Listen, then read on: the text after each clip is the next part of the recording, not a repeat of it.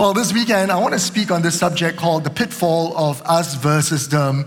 And essentially, I'm going to look at Psalms chapter 4. About 2 months ago, at the 15-story prayer meeting, I really felt the Lord speak to me.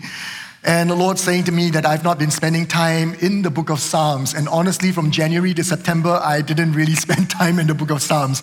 I've gone through some of the verses, but I've not been systematically reading through the Psalms for this year. And I really felt the Lord direct me back to it and wanting me to make the reading of the Psalms a regular practice. Can I just confess to all of you that I'm still trying to be consistent about this, okay? And to make sure that I read at least one Psalms every day and to really take time to ponder through it. In any case, when the Lord spoke this to me about 2 months ago, I immediately started to look for books and commentaries that can accompany me in this process in order to enrich my experience in going through the Psalms. I went through my Kindle and I found that I actually have 2 books already on the book of Psalms. One of them is The Songs of Jesus by Timothy Keller, and the other is The Treasury of David by Charles Spurgeon.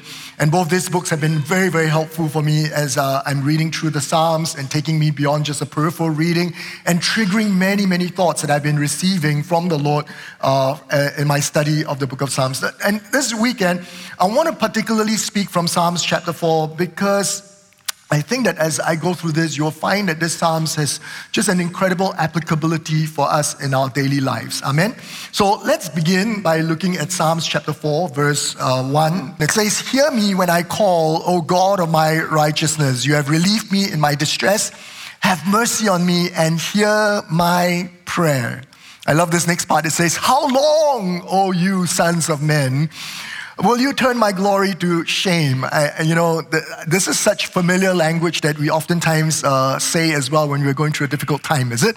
And again, David says, "How long will you love worthlessness and seek falsehood? Selah," he's saying to the Lord, Sorry, wrong version, okay? That's the Singlish version. Actually says Selah, okay? Verse 3, it says, But know that the Lord has set apart for himself him who is godly. The Lord will hear when I call to him. Be angry, but do not sin. Meditate within your heart on your bed. Notice that, meditate in your heart, not verbally, not say out anything loud, but meditate in your heart. And it says, and be still, Selah. Offer the sacrifices of righteousness and put your trust in the Lord. There are many who say, who will show us any good? Lord, lift up the light of your countenance upon us. You have put gladness in my heart more than in the season that their grain and wine increase. I will both lie down in peace and sleep for you alone, O Lord, make me dwell in safety. I'm going to break this down into 3 points for us so that it's easy for us to follow. And I want to begin by talking about the structure of this Psalms. And I do so to give us a broad sense of how to navigate through this Psalms, okay? And I think that this Psalms is really worth our consideration because it is super reflective of our walk with God. And I think as I go into this, many of us will have some kind of a knowing knot in our hearts and we say, yeah, I can identify with this, okay? So this is how I break the Psalms down. Verse 1, I call it my good. Verse 2, I call it my enemies. Verse 3, I say my God. And verse 4 to verse 8 is no longer about me, but God's prescription. Now, I don't know if this is true for you, but it is so true for me that many times as I read through the book of Psalms, I struggle with the fact that often there is this sense of me versus them. Think about it. How many times have the psalmist called for help from God? Lord, look upon me, and then go on and pray for victory over his enemies. Now, when I was a young Christian, I love it. I love to read the Psalms and because it always gives me some level of relish and I'll remember these prayers and then after that, I will unleash these prayers against everyone whom I deem to be against me. I love to use these prayers on people, right? Oh, yeah, deal with them, deal with me, elevate me, but bring them down. And, and as I grow older as a Christian, perhaps a little bit wiser, hopefully, I find that something is wrong in that attitude, that taking such a stance just seems to be overly self-centered. And then I began to think, what if I'm the one who's in the wrong? What if I've misunderstood the situation? What if I've not had all the full facts of a circumstance, and that I've not read things correctly and I've thought that somebody else has wronged me when in fact I've wronged somebody else? And what if somebody also is reading the same Psalms and they're using the same prayer on me?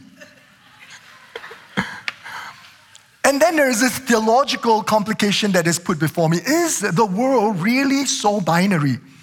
Is this how God wants us to see the world, us versus them?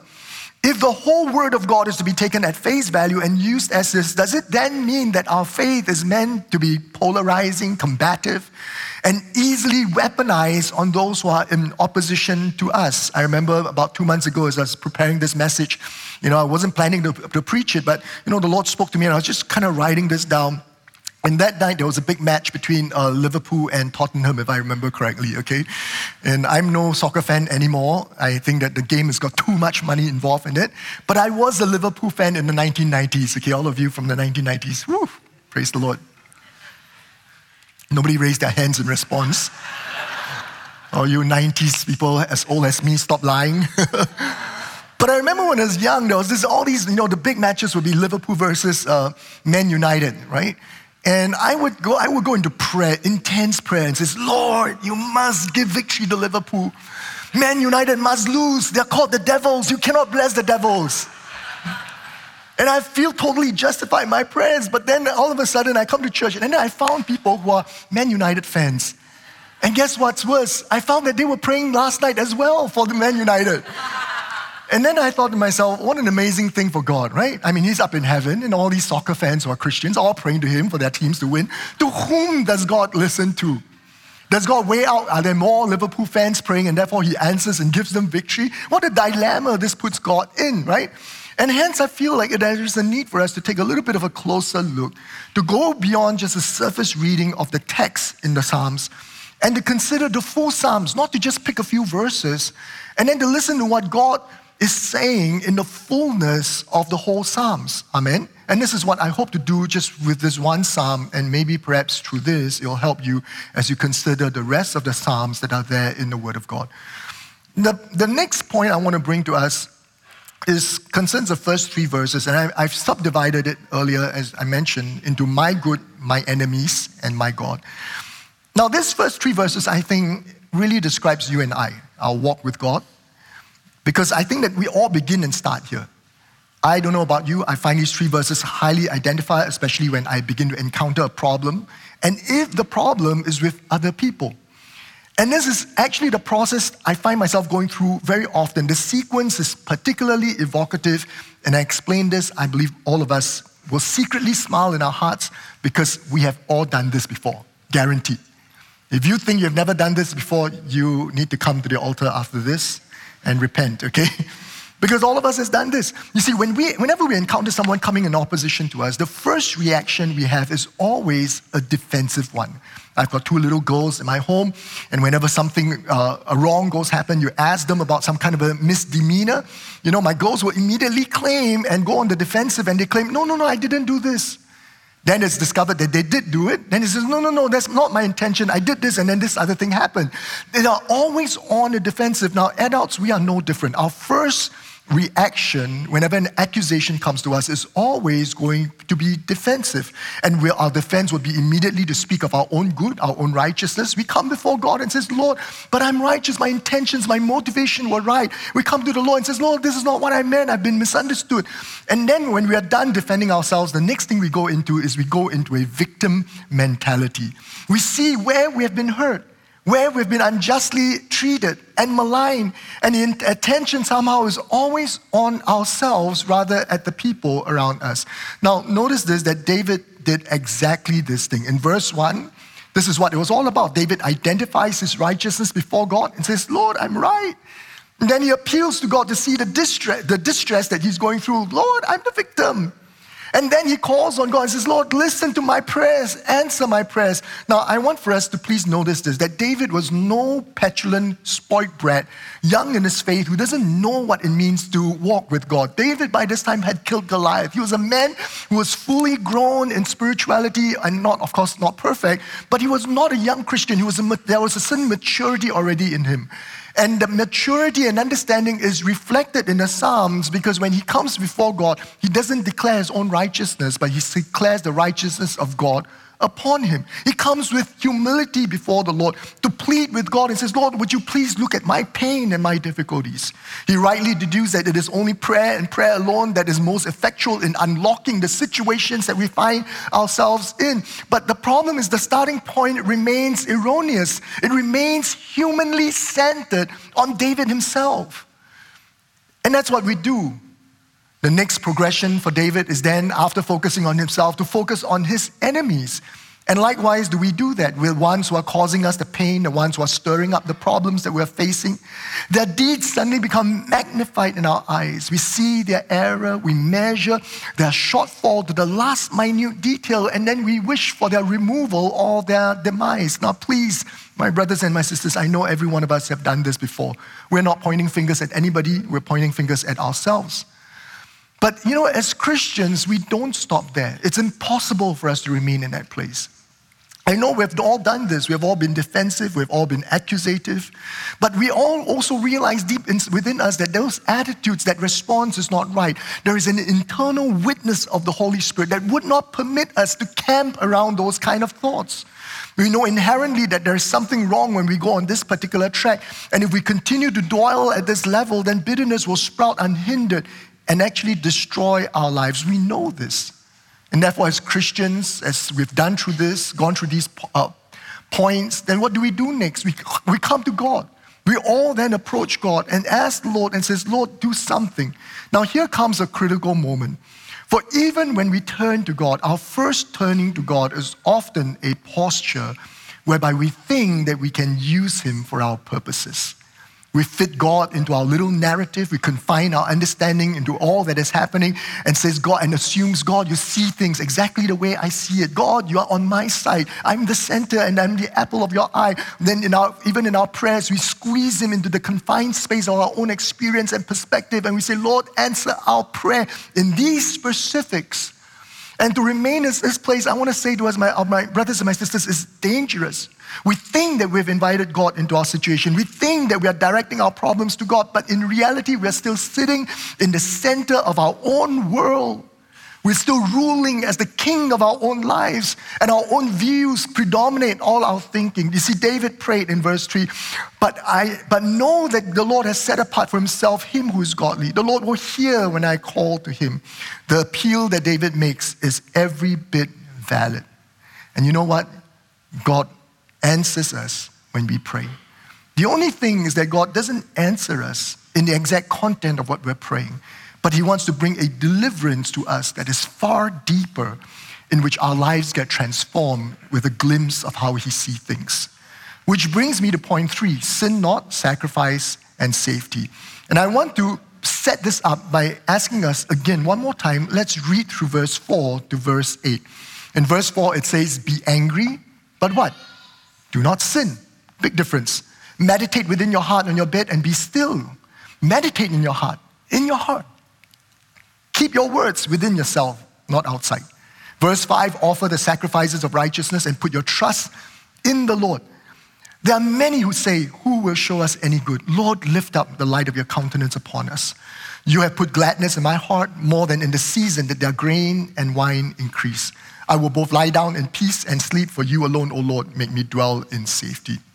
You see, the second half of this Psalms is no longer David's perspective, but it's God's perspective and his solution for us. Let me say, this is highly applicative, it is practical, and it is redemptive. The solution God provides will literally change and transform us, lead us to an understanding of who he is, and keep us spiritually healthy. So let's dive into this, okay? The first half of Psalms 4, as we mentioned, we find ourselves in a state of struggle. We are angry. We are facing the pitfall of contextualizing our situation into one that is us versus them. And the antidote to this malice is found in the second half of the Psalms. Now, and it begins with one of the most liberating statements I find in the book of Psalms, in this particular chapter, in which God gives us permission to be angry. Wow.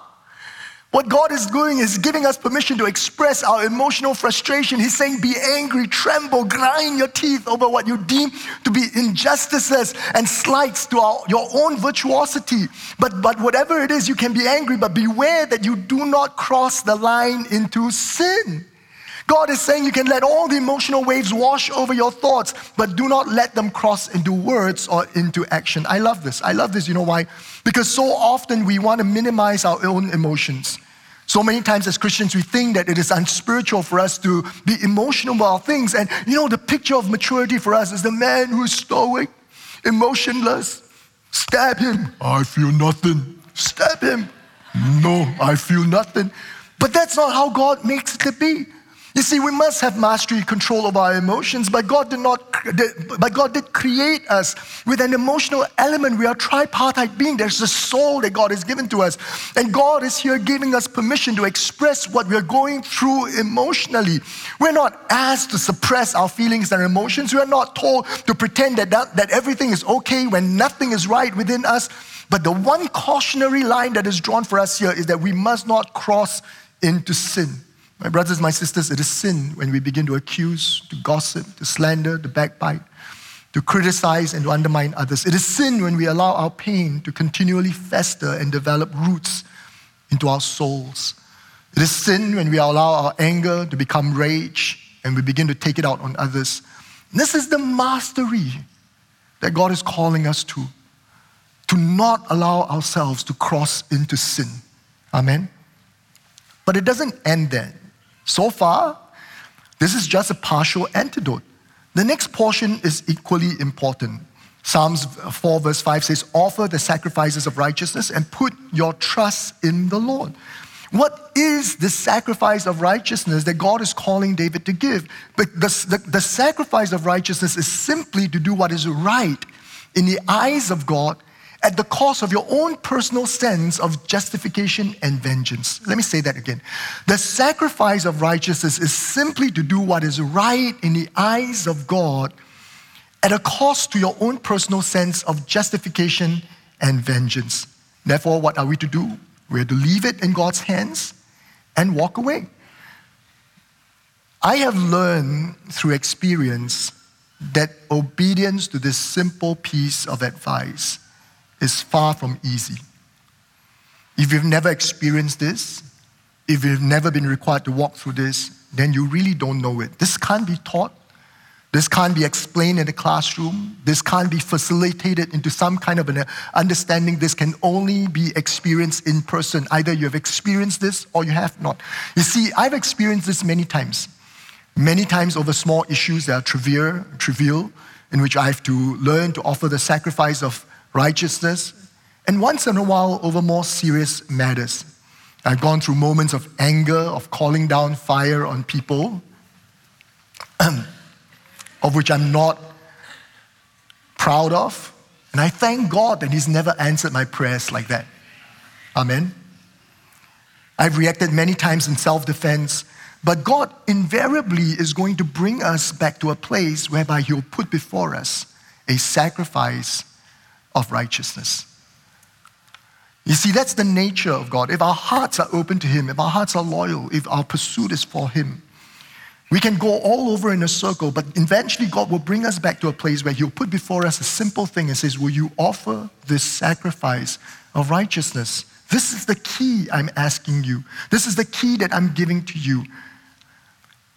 And over the years, God has spoken to me and asked for such sacrifices, such as to turn the other cheek in a situation, or to offer praise to Him in times of grief, to overlook an offense, to praise Him and to thank Him when things are not going well, to speak well when criticized. One time, I remember years and years ago, there was a certain incident of injustice that was going to be exacted upon the church. I remember going to Pastor Young and saying, hey, Pastor, this is what is happening. What do we do?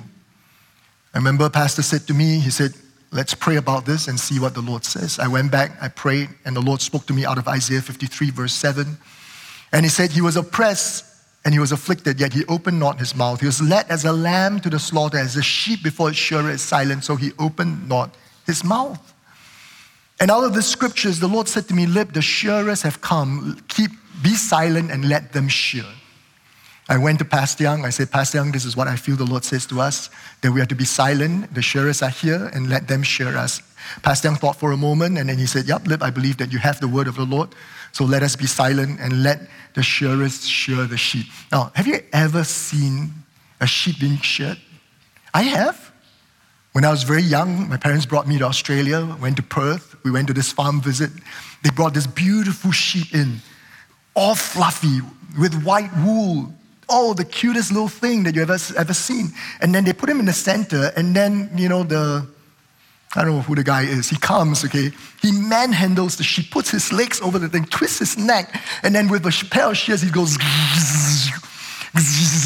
Within minutes, this most beautiful, fluffy sheep becomes a scrawny, naked, shivering, nicks all over, kind of little pathetic thing. The guy came in majestic. He walked out. That's what happens. The shearers have come. And I'm telling you, the process of shearing is by no means pleasant. But can I encourage you? Because what this Psalms tells us is that if we are willing to offer the sacrifice of righteousness, then there is a domino effect that follows that is absolutely beautiful. Once the sacrifice is offered, once God receives the sacrifice, then David tells us that 4 things happen. Number 1, God lifts up his countenance to us. What does that mean? I like this other version that says God smiles on us. This is an answer to the question, who will show us any good? And understand that in the throes of our difficulties, in the throes of our trouble, this is the precise thing that we need. We're asking God, where is good going to come out of this situation? Where is the reprieve? Can I but have a taste of sweetness in the flood of bitterness around me? Where is the good going to come from? And the confident answer of David is that God will come and he will smile on us. He will shine the light of his kindness and his goodness into our lives. This is the refreshing water of the Lord. This is what lifts our countenance. This is what brightens our eyes in the midst of a deep travail and difficulty. This is the promise of God of what he'll do. The next thing David says that he puts joy in us over what truly is important. David said, "You have put gladness in my heart more than in the season that their grain and wine increase." In an agrarian society, the most joyous time of the year is during harvest time. And this is especially so when the harvest has been good. And yet here David is saying that the joy that is resulting from giving the sacrifice of righteousness is far greater than any form of success that you can experience in this world. It is a surpassing joy that is not conditional, that is not circumstantial. You see, there is a joy that God wants to bring to us that is not fleeting. The success of this world may satisfy you for a day, for a week, for a month, but I promise you, then you need to go back and get more of it. It's like a dopamine fix that just comes for a moment. But when God brings a true joy into you, it's an everlasting joy that rests upon you all the time. The third thing that David says is he gives you true rest. You see, David was restless. He's telling us he's lying down on bed and his mind is filled with thoughts. He cannot sleep. He's struggling. He's in pain. He's calling out to God. He's frustrated. He's upset. And then all of a sudden he offers the sacrifice of righteousness and everything changes. Suddenly his words becomes speech about peace, about tranquility, about sleep, rest. It's a blessed and supernatural state to be able to sleep, and to sleep well. Did you know that? For those of us who have tossed and turned in bed, unable to sleep, I promise you this, when you're able to sleep well, it's a blessing. But that's how it is. You see, when the supernatural rest of God comes upon us, we can sleep through the storms of life. Now, ladies and gentlemen, I'm not talking about those people who are such deep sleepers that when there's an earthquake, they can still fall and they can sleep through, okay? I know some of us are like that. I'm not, okay? But think about this. How is it that Jesus can sleep in the midst of a storm where seasoned sailors are thinking that they're all going to drown and die, and yet Jesus has perfect peace? He stands up and he releases the peace on the inside into the external. And I'm telling you, when you have peace on the inside, the external will have to come in alignment to what God has put inside of you. This is the rest that God promises. Finally, he says he'll keep us safe. I think, as I considered the Psalms, that this is the most important outcome out of the 4. When we have a right response to difficulties in life, when we offer the sacrifice of righteousness, God is going to reward us. But think think about this. The reward is not success, it's not renown, it's not vindication and victory over your enemies, it's not prominence, it's not platform, it's not financial gains, it's not fulfillment, it's not acknowledgement in any way, but instead what is promised is safety. Now, when I first read that, I thought to myself, how blasé. Safety? That just seems like not the most important thing. And I think for a moment, perhaps in the complication of our lives, we have forgotten how fundamental and primary it is to know that God will protect us. His safety is an assurance that He'll provide for us. His safety means that He'll surround us always with His presence. Maybe our lives have become so complicated. There's so many other things that we have. We've got a car, we've got a house, we've got a yacht, I don't know, some of us, or whatever it might be. And our situation is so safe that we don't even think about safety. We take it for granted. But God says, I want to bring you back to the simplicity of what our lives in Christ is designed to be. I want you to know, again, this is really the most important thing that God does to us, for us. We can do without the trappings. We can do without all these additional things. But I promise you, you cannot live without His safety around you. In Jeremiah 45, it contains a very interesting exchange between Jeremiah the prophet and Baruch, the servant of Jeremiah. And Jeremiah the prophet gives his servant a word of the Lord, and he says to the servant, do you seek great things for yourself? Do you seek them? For behold, I will bring adversity on all flesh, says the Lord, but I will give your life to you as a prize in all places wherever you go. You see, he's telling Baruch, you know what's the greatest thing you can get? A promise of safety. When you read Psalms, it's the most relatable set of prayers that you ever come across. You come across times where the psalmist will say to the Lord, how long? This morning in my reading of the Psalms, the psalmist says, oh, that I might have wings and fly away and hide from all the trouble. I love these Psalms. I'm an escapist by nature. Or they'll say, I will go into the depth of the sea, but there your presence will be. I will go to the mountains, but there your presence is inescapable, the presence of God. But as you read through all this, as you go through the Psalms, what happens if you read the whole Psalms is that there is a constant distillation that happens, where God begins to remove our fears, our insecurity, our pride, our concerns, and He distills everything down to the one thing that is important. It is Him. He is the focus. He is the centrality of everything about what the psalmist's experience is this to bring us to that simple place of an attentiveness to Him, that He is all that really matters. That's what the Psalms does for us.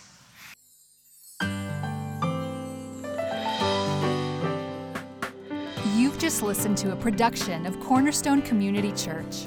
Please note that all unauthorized reproduction, distribution, or sale of the recording is prohibited. For permission to reproduce or distribute the sermon, please write into mail@cscc.org.sg. We hope that you have been blessed.